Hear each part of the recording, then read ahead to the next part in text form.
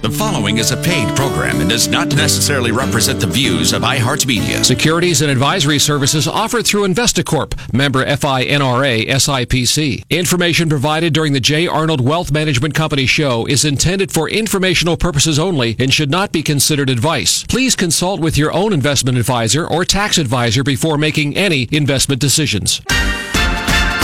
This is the J. Arnold Wealth Management Show. Stepping up to microphone number one over there is the man himself, John Arnold, from the J. Arnold Wealth Management on News Radio 570 WKBN, Monday. Nice and cool. How are you? Can you hear me all right? I got a copy on you, over. Excellent. Yeah, on that. All right, so what's going on? Let's talk market-wise, and things going well, sir? I think market overall is going well, and I think it's going to continue to do well. Well, the other day, wasn't it an all-time high the other day? Yeah. Yeah. Does that make investors nervous? No, because I think the fundamentals are supporting it. If we had a bad economy, or if we had, like, if you remember in 2008, 2007, before the crash, you were hearing about people losing their homes. A couple here, a couple there.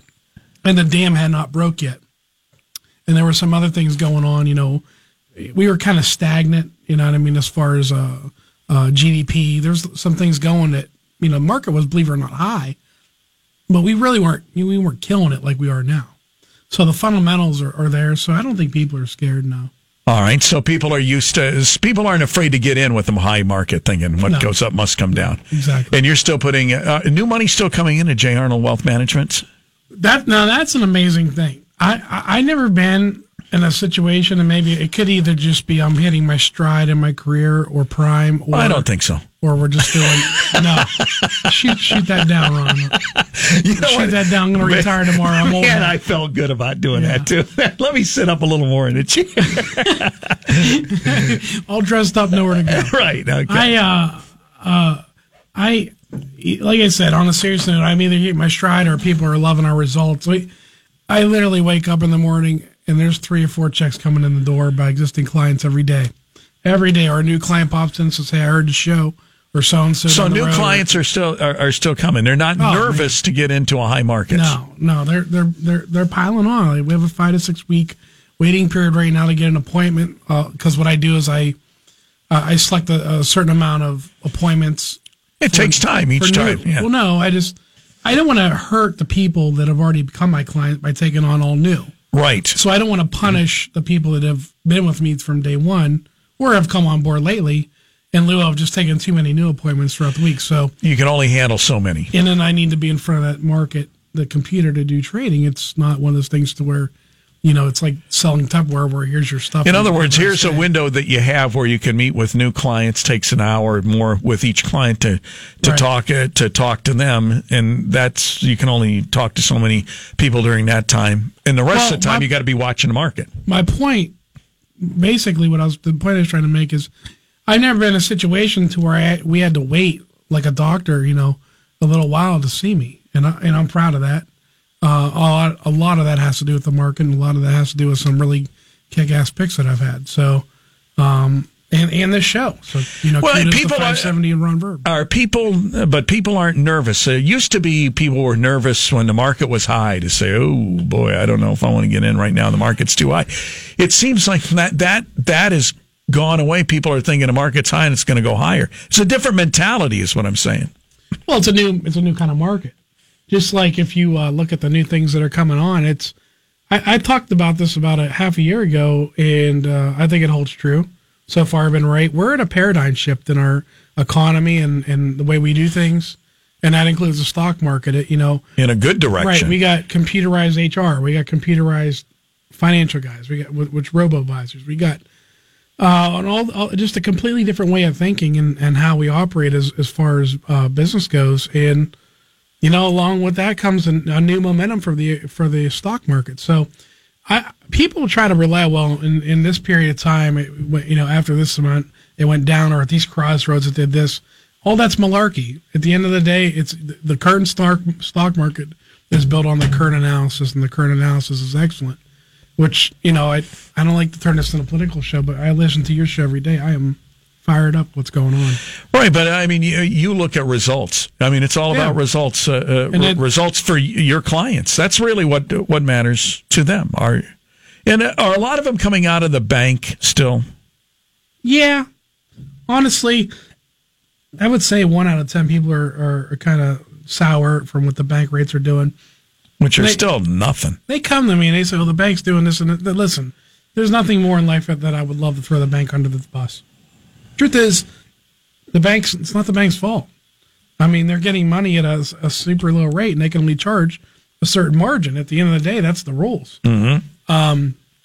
But it doesn't matter. I mean, regardless, for me, it's about, we got to get a better return on your money, time value of money. Well, isn't it the shining example, because we're starting to see the inflation out there, so people need to get a better return than the bank's going to get just to keep even, is what I'm saying. We are starting to see that. Seriously? Yeah, we're starting to see that dark horse. We are starting to see, all you have to do is look at the price of everything. It's going up. As a matter of fact. Yes, it is. Every competitor I have custodial-wise, so we use Fidelity, we use Interactive Brokers, we use TD Ameritrade for our custodians. But Fidelity, like the people believe it or not, I compete with my own custodians. So Fidelity and Charles Schwab and TD Ameritrade, they have their own financial advisors. And then I'm using their platform to trade and to manage my clientele. And what do you mean? You use their platform, but you run the show. Exactly. So let's say you didn't want to deal with a guy like me, and you just want to deal with somebody at Fidelity. Okay. Let's say, for example, I don't want to deal with a guy like you. I want to get a financial guy that doesn't pay attention to my account and could care less about looking at what the market's doing and trading and buying and selling. It's even worse than that. I want something like that, let's say. It's even worse than that. Now, I want a guy with a beard that I can go to and say, I'm thinking about retiring, and he's going to say, well, let me take a look here, It's even worse than that, Ron. These people that are... That's commercial. They slap investment licenses on these folks at Fidelity and TD Ameritrade, et cetera, and they give them a script to say. They have no idea what the hell they're doing. They're just dumb. They're inexperienced. They're exactly where I was at in '99 in this business. They're trying to act the part when they really don't know the part, but they're carrying the big badge with them, the Fidelity badge. And believe it or not, some people are hoodwinked into that nonsense. I would much rather lose a client to a fellow financial advisor around here that has his own shop or her own shop. That's than good. Some jerk off at they TD Ameritrade sitting in a cubicle somewhere that has like 15,000 clients and has no idea what the heck he's doing. That drives me nuts, but people do that anyway. I still say this, folks. Listen to me.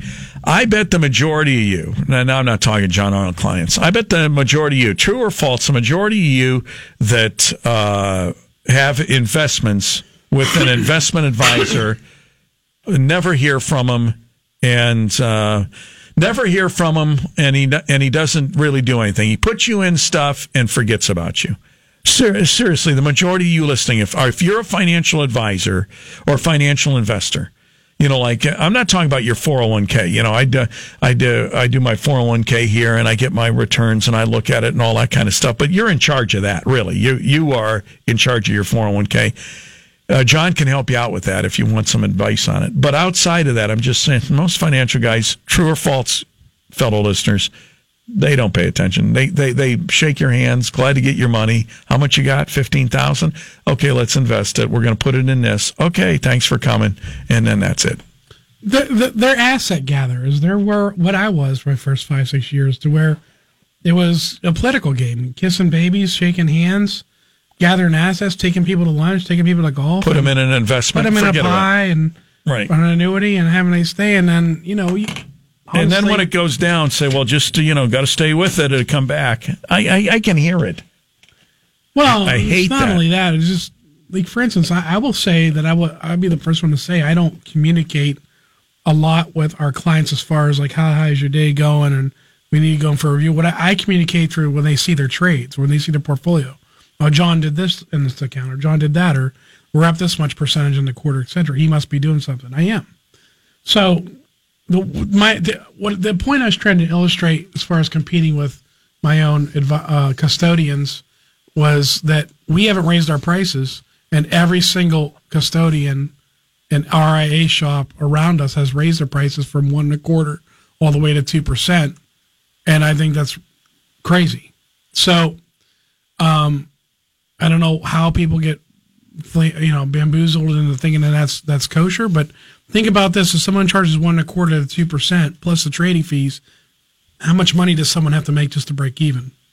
Secondly, I have, there'll be a day where I probably have to raise the fee a quarter or a tenth to keep in line with the profit margin, but I didn't feel that that we've done enough internally to cut costs to make that justifiable. So we just, what we did is we went to strictly email, or copy or cost are way down.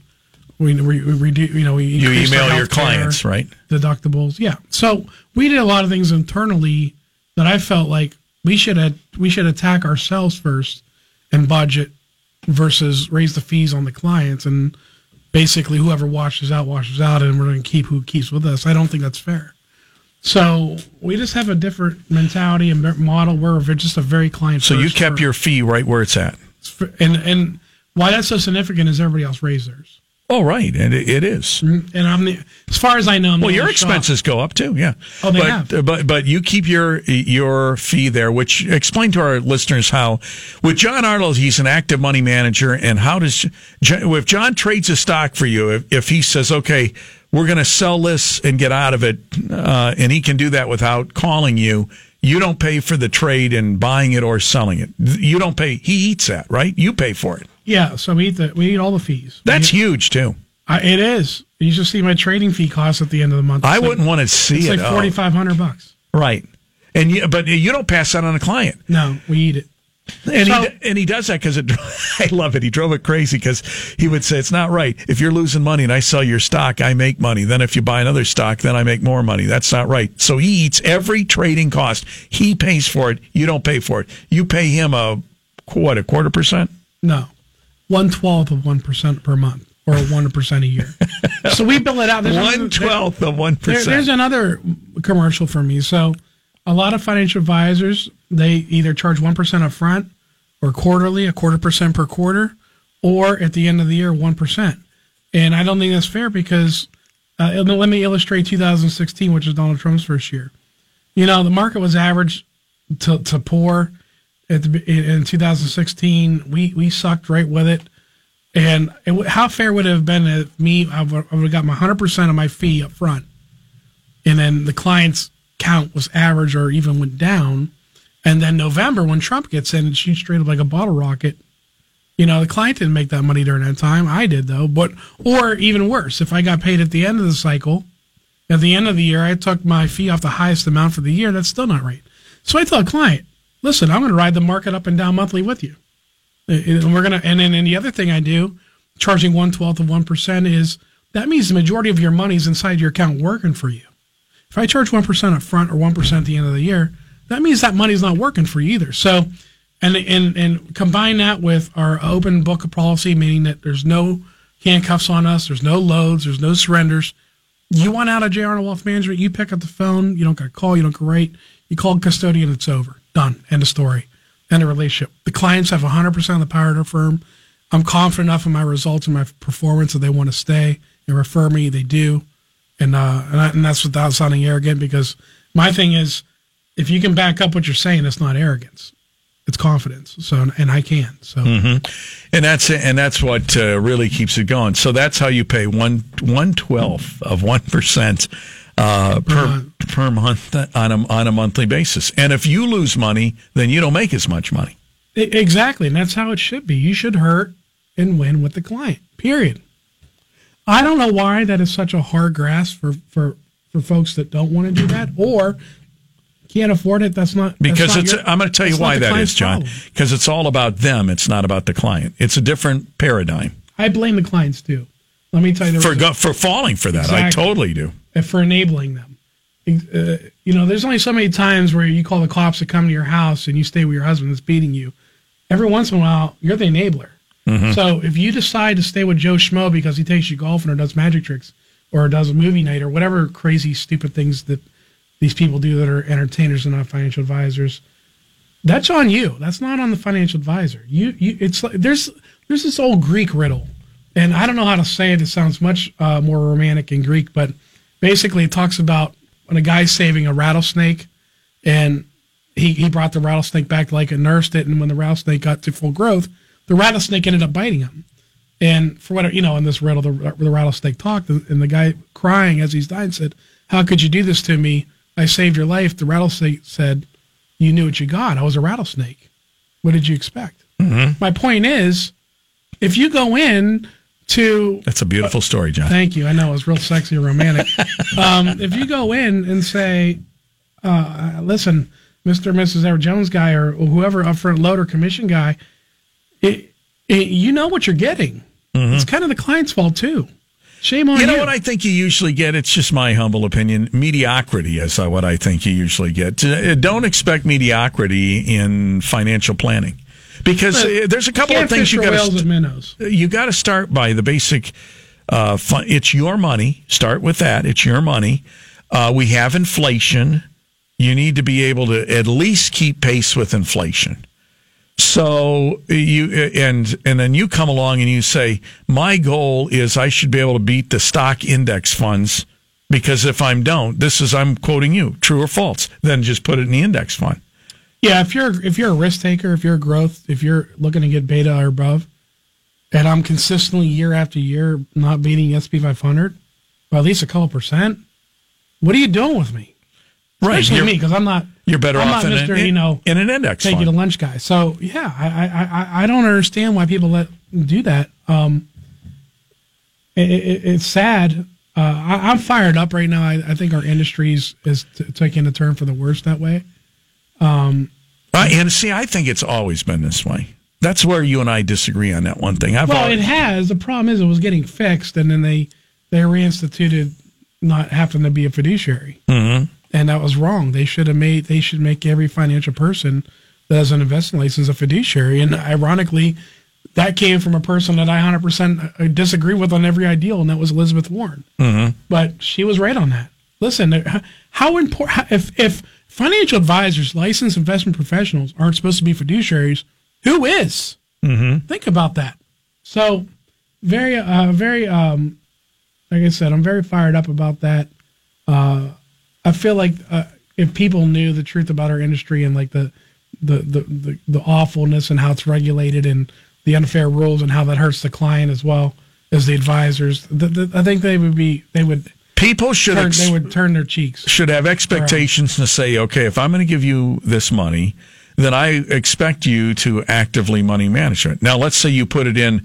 Let's say I'm a moderate risk person, not a high risk. There's different segments that he puts you in, and maybe the moderate risk is doing quite well, so you don't have to mess with it. So 6 months or 8 months or 9 months, you don't have to mess with it, but you're still watching it to see if there's a change or a trend. That's when you deal with it without calling me or without me calling you. That's what I'm looking for. I'll give you an example of a change I made. I took people out of XAR, which is an aerospace and defense fund. I'll tell you the strategy behind that, and I plugged them into FBT, which is a biotech fund. And first of all, I have to disclose that that's not advice. Don't make that trade on your own, because you could be wrong. I could be wrong. So consult your financial person. So now that disclosure's over, after North Korea kind of backed down and played nice, and the Syria thing has kind of settled down, what makes aerospace and defense funds and common stocks go up is the threat of war, right? More tanks, more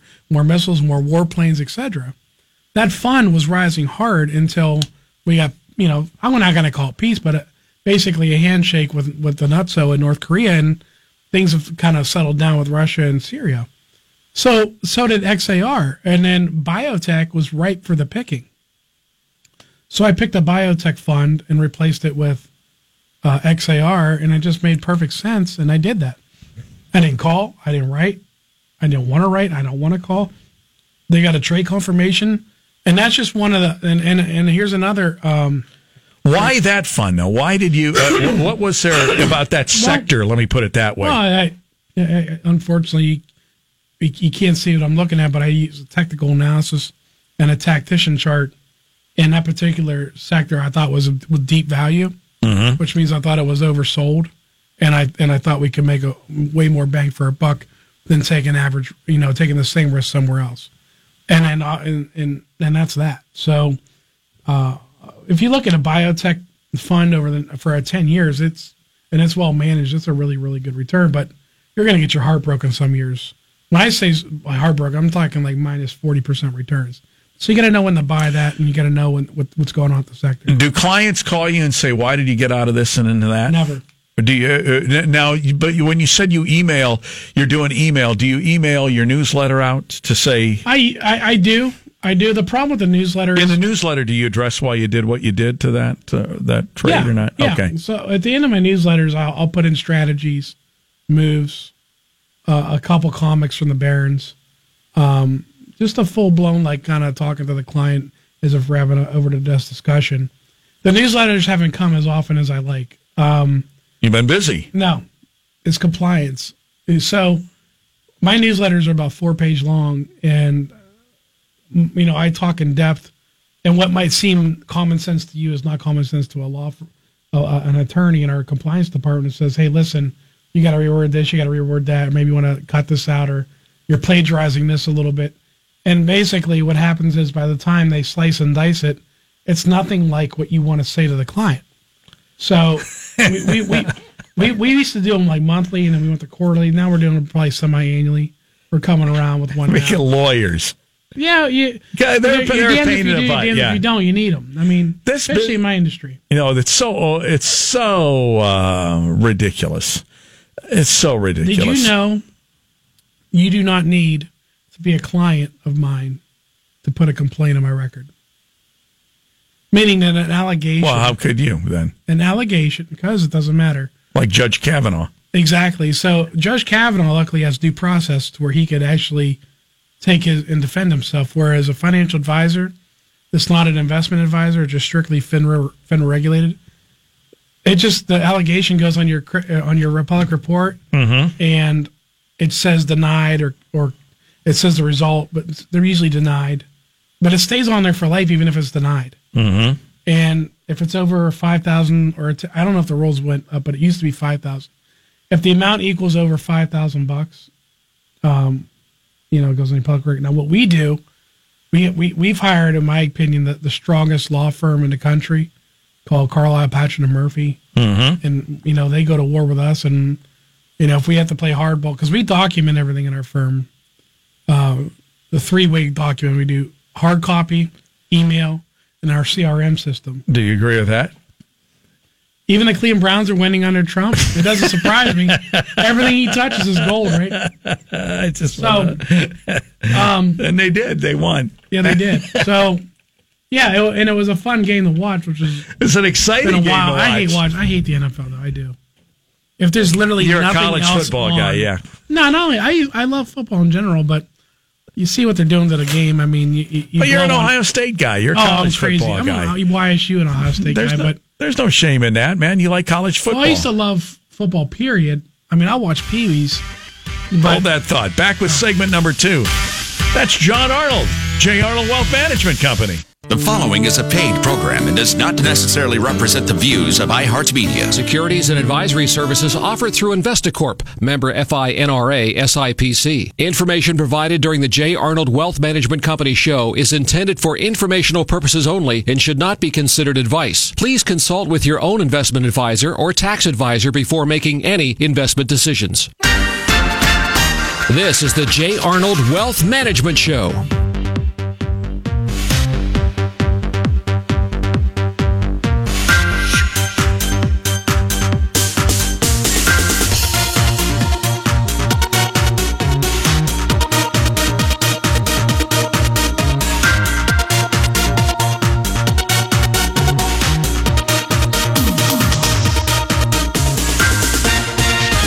News Radio 570 WKBN, 633, segment 2. John Arnold's here. It's the J. Arnold Wealth Management Show, News Radio 570 WKBN. And John is talking about some of the moves that he made into away from military into biotech arena. That's just one of the recent moves. When we last talked, you said a lot of times you're sticking with the areas that you were in because they're doing so well that you don't need to move a lot of stuff around. That's a good thing, though, right? It is. It's frustrating for me. It's frustrating for the clients because not as long as they're making money. Yeah, but you know what? Here, look at this from the client's perspective. Here they are paying me a 1% fee to manage money. Hold on a second. This is what drives me crazy when you do this. They come in and bring you money, and you figure out, and you guys agree on a risk scenario. Then you put them in an area that meets their scenario. So they're doing well in that scenario. So you're not going to just make moves so it looks like you're doing something. You're going to stay in that scenario. So the client, they're not calling and complaining as long as they're making money. In your own head, you're thinking, boy, I should move it around. No, it was the right pick in the first place is what I'm trying to say to you.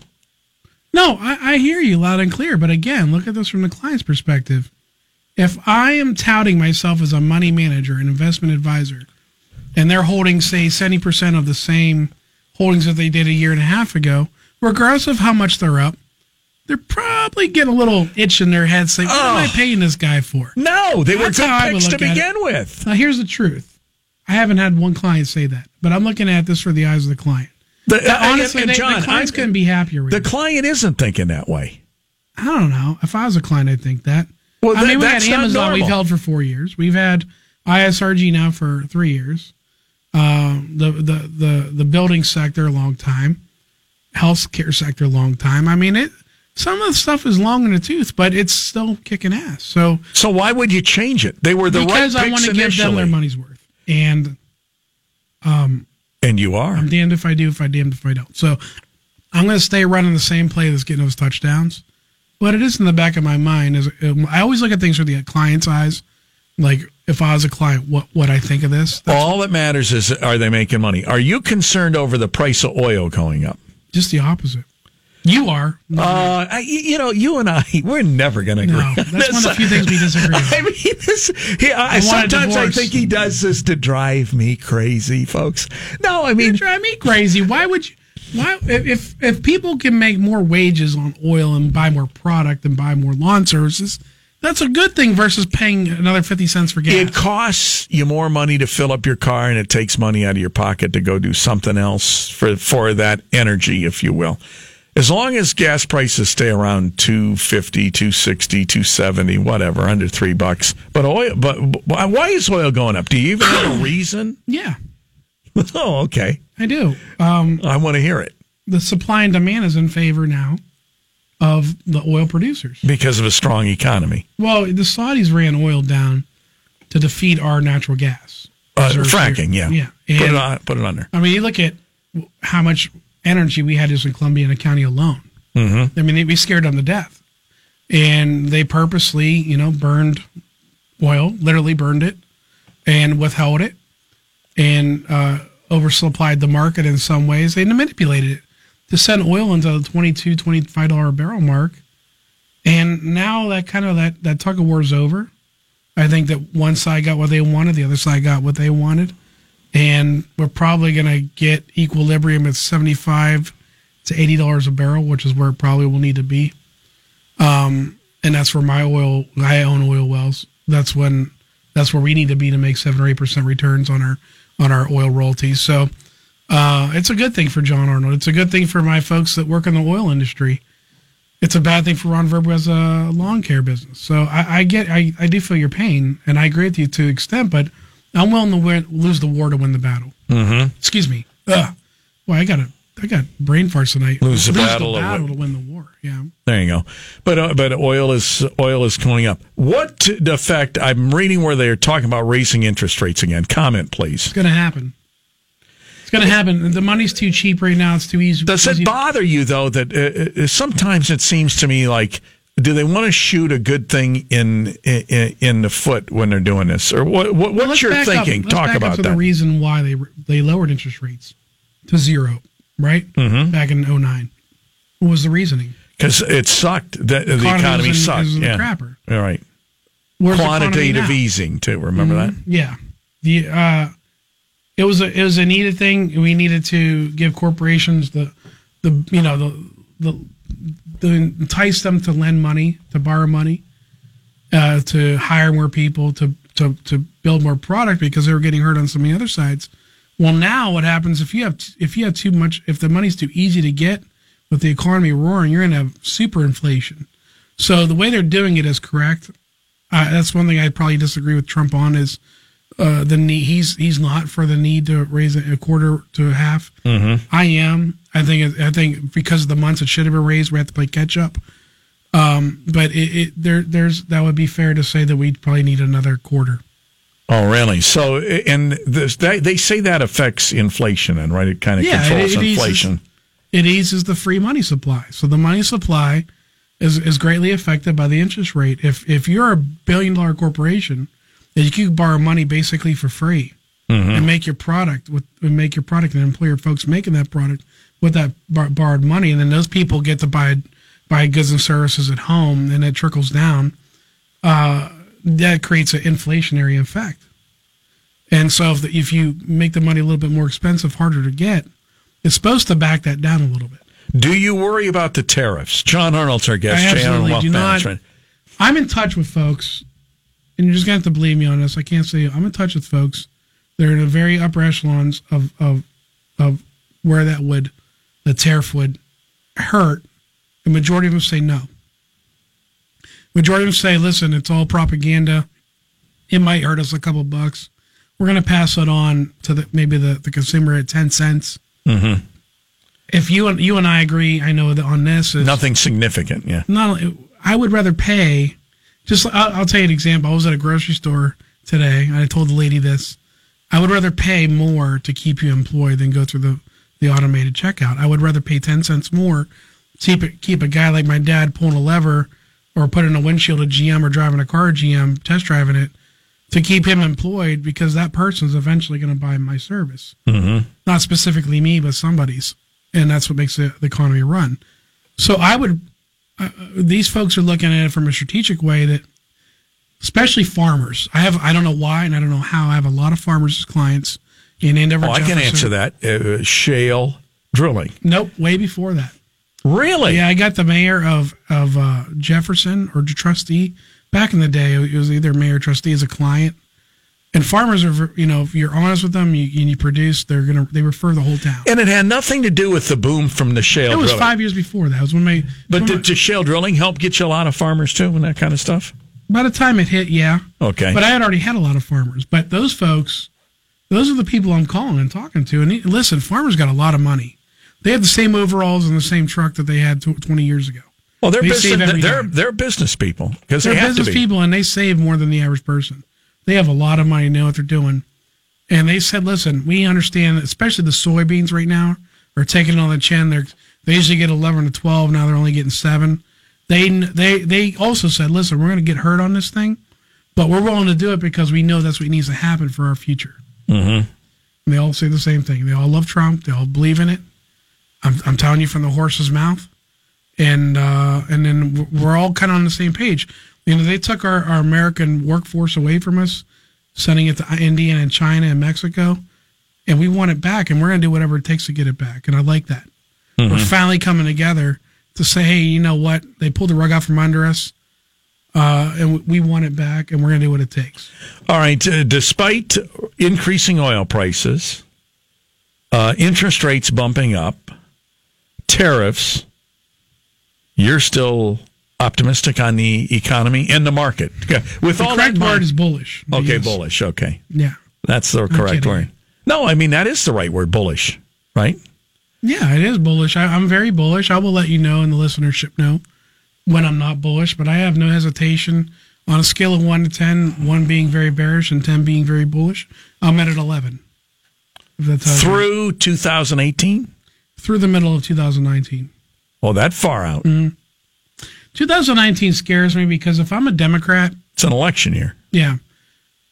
It's pre-election year, right? Because 2020 is the actual election. Yeah. So that's when you charge up to like... And I think Trump's one of a kind. I don't know that he'll even want to do 4 more years. He'll be 74 years old. I disagree. Old. That's not how that guy thinks. That guy is in it to win it.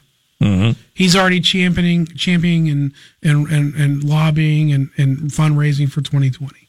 He's definitely running again. And I'm going to tell you something that I told people and they roll their eyes. He might be the first president to go uncontested. Really? I would have to roll my eyes on that, too. I'll tell you the reason why. You would have to think about if the economy stays the way it is and we're not in a war and things get even better, and knowing who you're going to go against in that debate. Think about what he did to his own party with Rubio and all these guys. He humiliated them. Humiliated them. And he humiliated Hillary, okay? Now imagine this. He has all these results backing him. He's never been more arrogant. He's never been more powerful. And you are running against him, and you're going to go against basically a guy that's almost a maniac when it comes to what he wants to say, backed up by a ton of results. You're going to destroy your political career. Mm-hmm. You have no chance after that. He will destroy you, make you dust. I was talking to that Dane Davis on Friday, and I thought he made a good point. He says, "Listen, I would rather have a guy that goes in, sits down with NATO, and isn't worried about his image or coming out as always a great world leader, and we're patting each other on the back. Comes out and maybe they're pissed at him, but he's saying to them, you're going to pay your 2% GDP because that's what you agreed to, and stop sticking us as a country. You need a guy like that," is what he said. You need a guy to go down to Mexico and Canada to say, you're screwing us on these deals. And they're going to say bad things and not be crazy about you, but you're getting something done. That's why. You're changing the status quo. Good for the gander. If they're going to ride on our coattails, you're going to pay. Mm-hmm. That's the end of the story, and you're 100% right. By the way, thank you on behalf of the listenership for getting that guy, Dane. I love when that guy comes on. Oh, he's brilliant. He's brilliant. He's got the brains that I don't. I love him. He's objective. He knows what he's talking about. Right, and he looks at it just like you said. Of course, he's a Wall Street kind of guy. He looks at the same stuff you do too. As an economist and that kind of stuff. John Arnold's here, J. Arnold Wealth Management Show. Still bullish on the market. Did you hear what he said through 2019? Disclaimer: he could be right, he could be wrong. I love doing that disclaimer. I could be right, I could be dead wrong. But he's bullish through 2019, is what he said. People are still. Are finally waking up saying, I don't think I'm getting my fair shake from whoever my financial guy is. In other words, I don't think they're doing anything for me, which is probably the majority of financial guys. And number 3, I'm sitting in the bank. We're starting to see inflation, and I'm falling further behind. I had $20,000 in the bank, and now I can't buy as much as I could a year ago at that $20,000. Those are the people that are going at least in to talk to John Arnold, right, when they can get in to see what your game plan is. Right? That's what they first meet with. What can you do for me? That's what they. Well, both. It's a two-way interview process. I am. They just don't come in and say, "Here's $20,000. I'm now a client." No, we don't even accept those kind of amounts. Right? You want to say, "What am I going to do?" Right? Well, I want to know. I want to make sure that we're going to be able to achieve their goals. If someone comes in and says we want a guaranteed 12-15% returns, I'm going to say, well, go see the Viatical salesman down the street because I can't do that. Mm-hmm. I just got in a heated debate with a client. Heated. Well, I love these details. He just became a client today. I cannot believe he wanted to come after that. I mean, we've gotten a yelling match. Really? Yeah. He drives truck to Colorado for the oil rigs. This cat's doing like $20,000, $40,000 a month into his account. Mm-hmm. He's going to be a big client. But he told me, he's like, no matter what, I don't want to lose my principal. And I said, well, what do you mean? He's like, we make a lot of money and you lose a little bit of it, as long as we don't hurt the principal. I said, I can't guarantee that. I'm going to call him Charlie. That was wrong. Like only a bank could, basically. Yeah, I said, so let me get this straight. You know the market goes up and down. Yeah. You know that there's a potential market crash that could come, right, at any one time. Yeah. Well, what do you expect me to do when that happens? Let's say you give me the whatever it is tomorrow and I lose 10% in 6 months because the market fell 40. I said, you expect me to put my name online that says, that we're going to make sure that it doesn't happen? I said, you're no. That isn't, you're right. I said, here's what's going to happen. If we have a bullish economy and a bullish market, probably we're going to make you a lot of money. If we get in a market crash, I guarantee you I'm going to lose you some of your profit and maybe lose you some of your principal. That's the way the cookie crumbles. And we went back and forth, heated, arguing. And we weren't arguing out of anger, we were arguing out of passion. And I just basically said, sir, here's how it's going to be. This is my firm, my name's on the sign. My license is on your paperwork. If I tell you something that's not true, I will lose my license, get fined, or go to jail. I said, so we're going to do it my way. You're going to sign documentation saying that you understood that we could lose your principal, And if you do that, I'm going to take you as a client because you're going to have a lot of big money here. He said, well, I'm going to go interview the Edward Jones guy and some other guy down the street. That's my friend.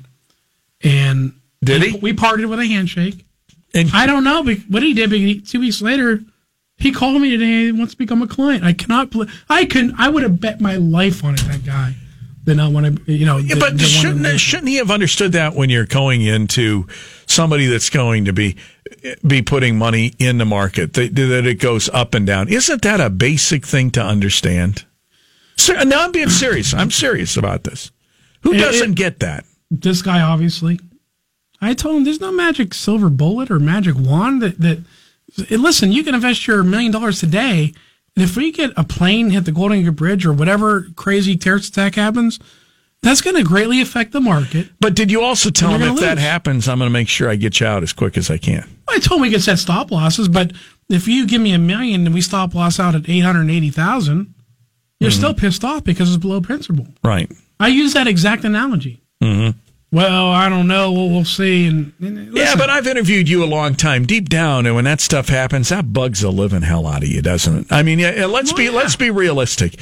You, I can say this: you genuinely and truly lose sleep over bad markets, and if money goes down because that's somebody's retirement.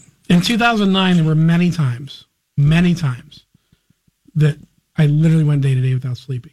Mm-hmm. If you can imagine that. I was a zombie just going through the motions to where the next day I would get home. Watching the market go down. Get home and crash at 5 o'clock at night and wake up at 8 and feel like I got a full night's rest. It was international markets. It was taking phone calls. It was worrying.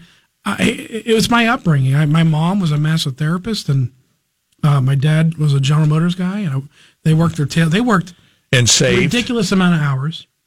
Saved their money. Money came hard. Saved. We weren't poor, but we weren't going to Cedar Point every other weekend. Mm-hmm. And how about once a year? No, Jogga Lake was what we did, and because they didn't want to spend money on Cedar Point. Looking back, that was smart. Well, I miss Jogga Lake. Oh, I did too. Even though I what a great in between park. I must confess, though, I might be less of a man in John Arnold's eyes. I hate amusement parks. Can I tell you? I'm right there with you. I'm going to tell the people in the lines make it horrible. There you go. I'm going to confess to the following things. Once I got out of college, before computers, for that entire time, all I did was wait in lines. You had to wait in lines to sign up for classes, line after line after line. And when I got out of college, I said, I don't ever want to do that again. When I would go to amusement parks, what would I do? I got to wait in this line for an hour for a 5-minute ride. Are you kidding? I couldn't take it. I'm the same as you. I'm so impatient. So right, so the world is so instantaneous now. It's maybe worse, and I'm already impatient. And combine that with the people. They're so ignorant and rude. Oh yeah. And so if you can get over one hump, you can't get over the other. I can't. I just no, thank you. Mm-hmm. I tell my wife, listen. I'm not talking to Canfield Fair. It's a wonderful. Oh, that's great. Yeah.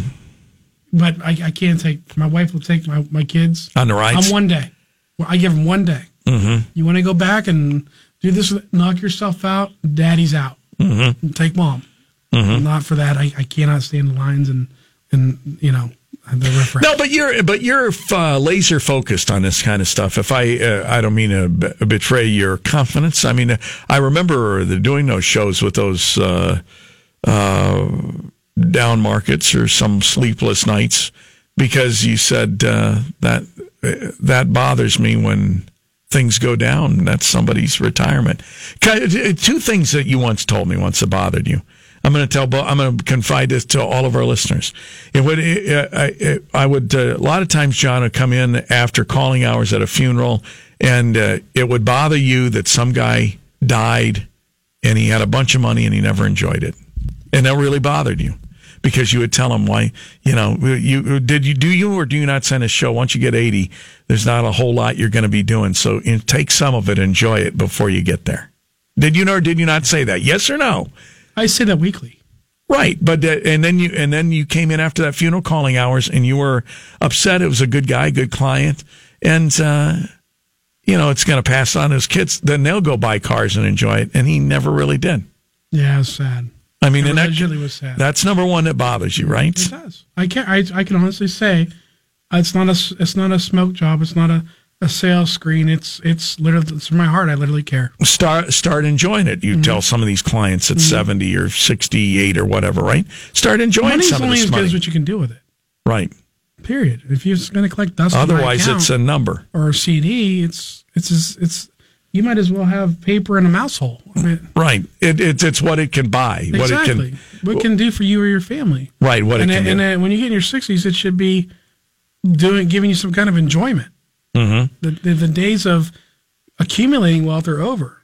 Mm-hmm. That's why you built that, and that's why you cut the coupons and turned the air conditioning. Now all that. Now talk about when you individually know that this is that person's hard-earned money and their retirement, and that's a serious thing for you, isn't it? It is, and that's the reason why our model is provide the best service, try to provide the best performance, and provide the least amount of expense to the client.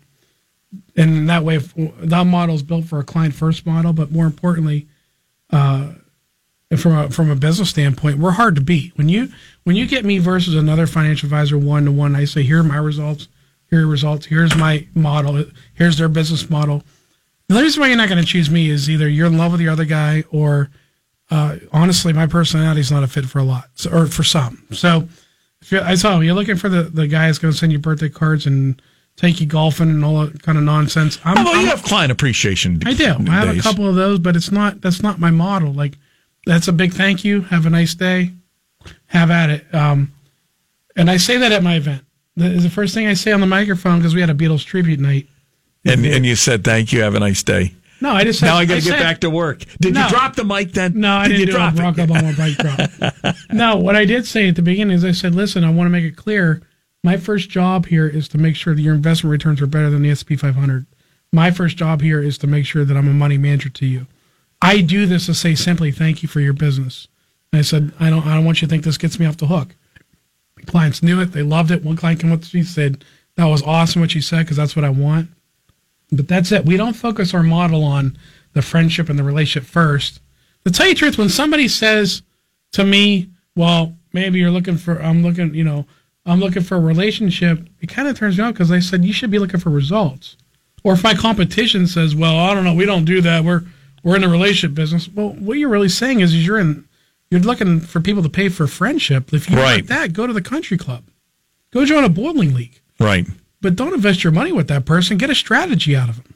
Right. Find out what they will do when they initially get your money and what their follow-up's going to be on your money and that kind of stuff. Contingency plan, new ideas, discretionary trading, all kind of stuff that you should be talking about.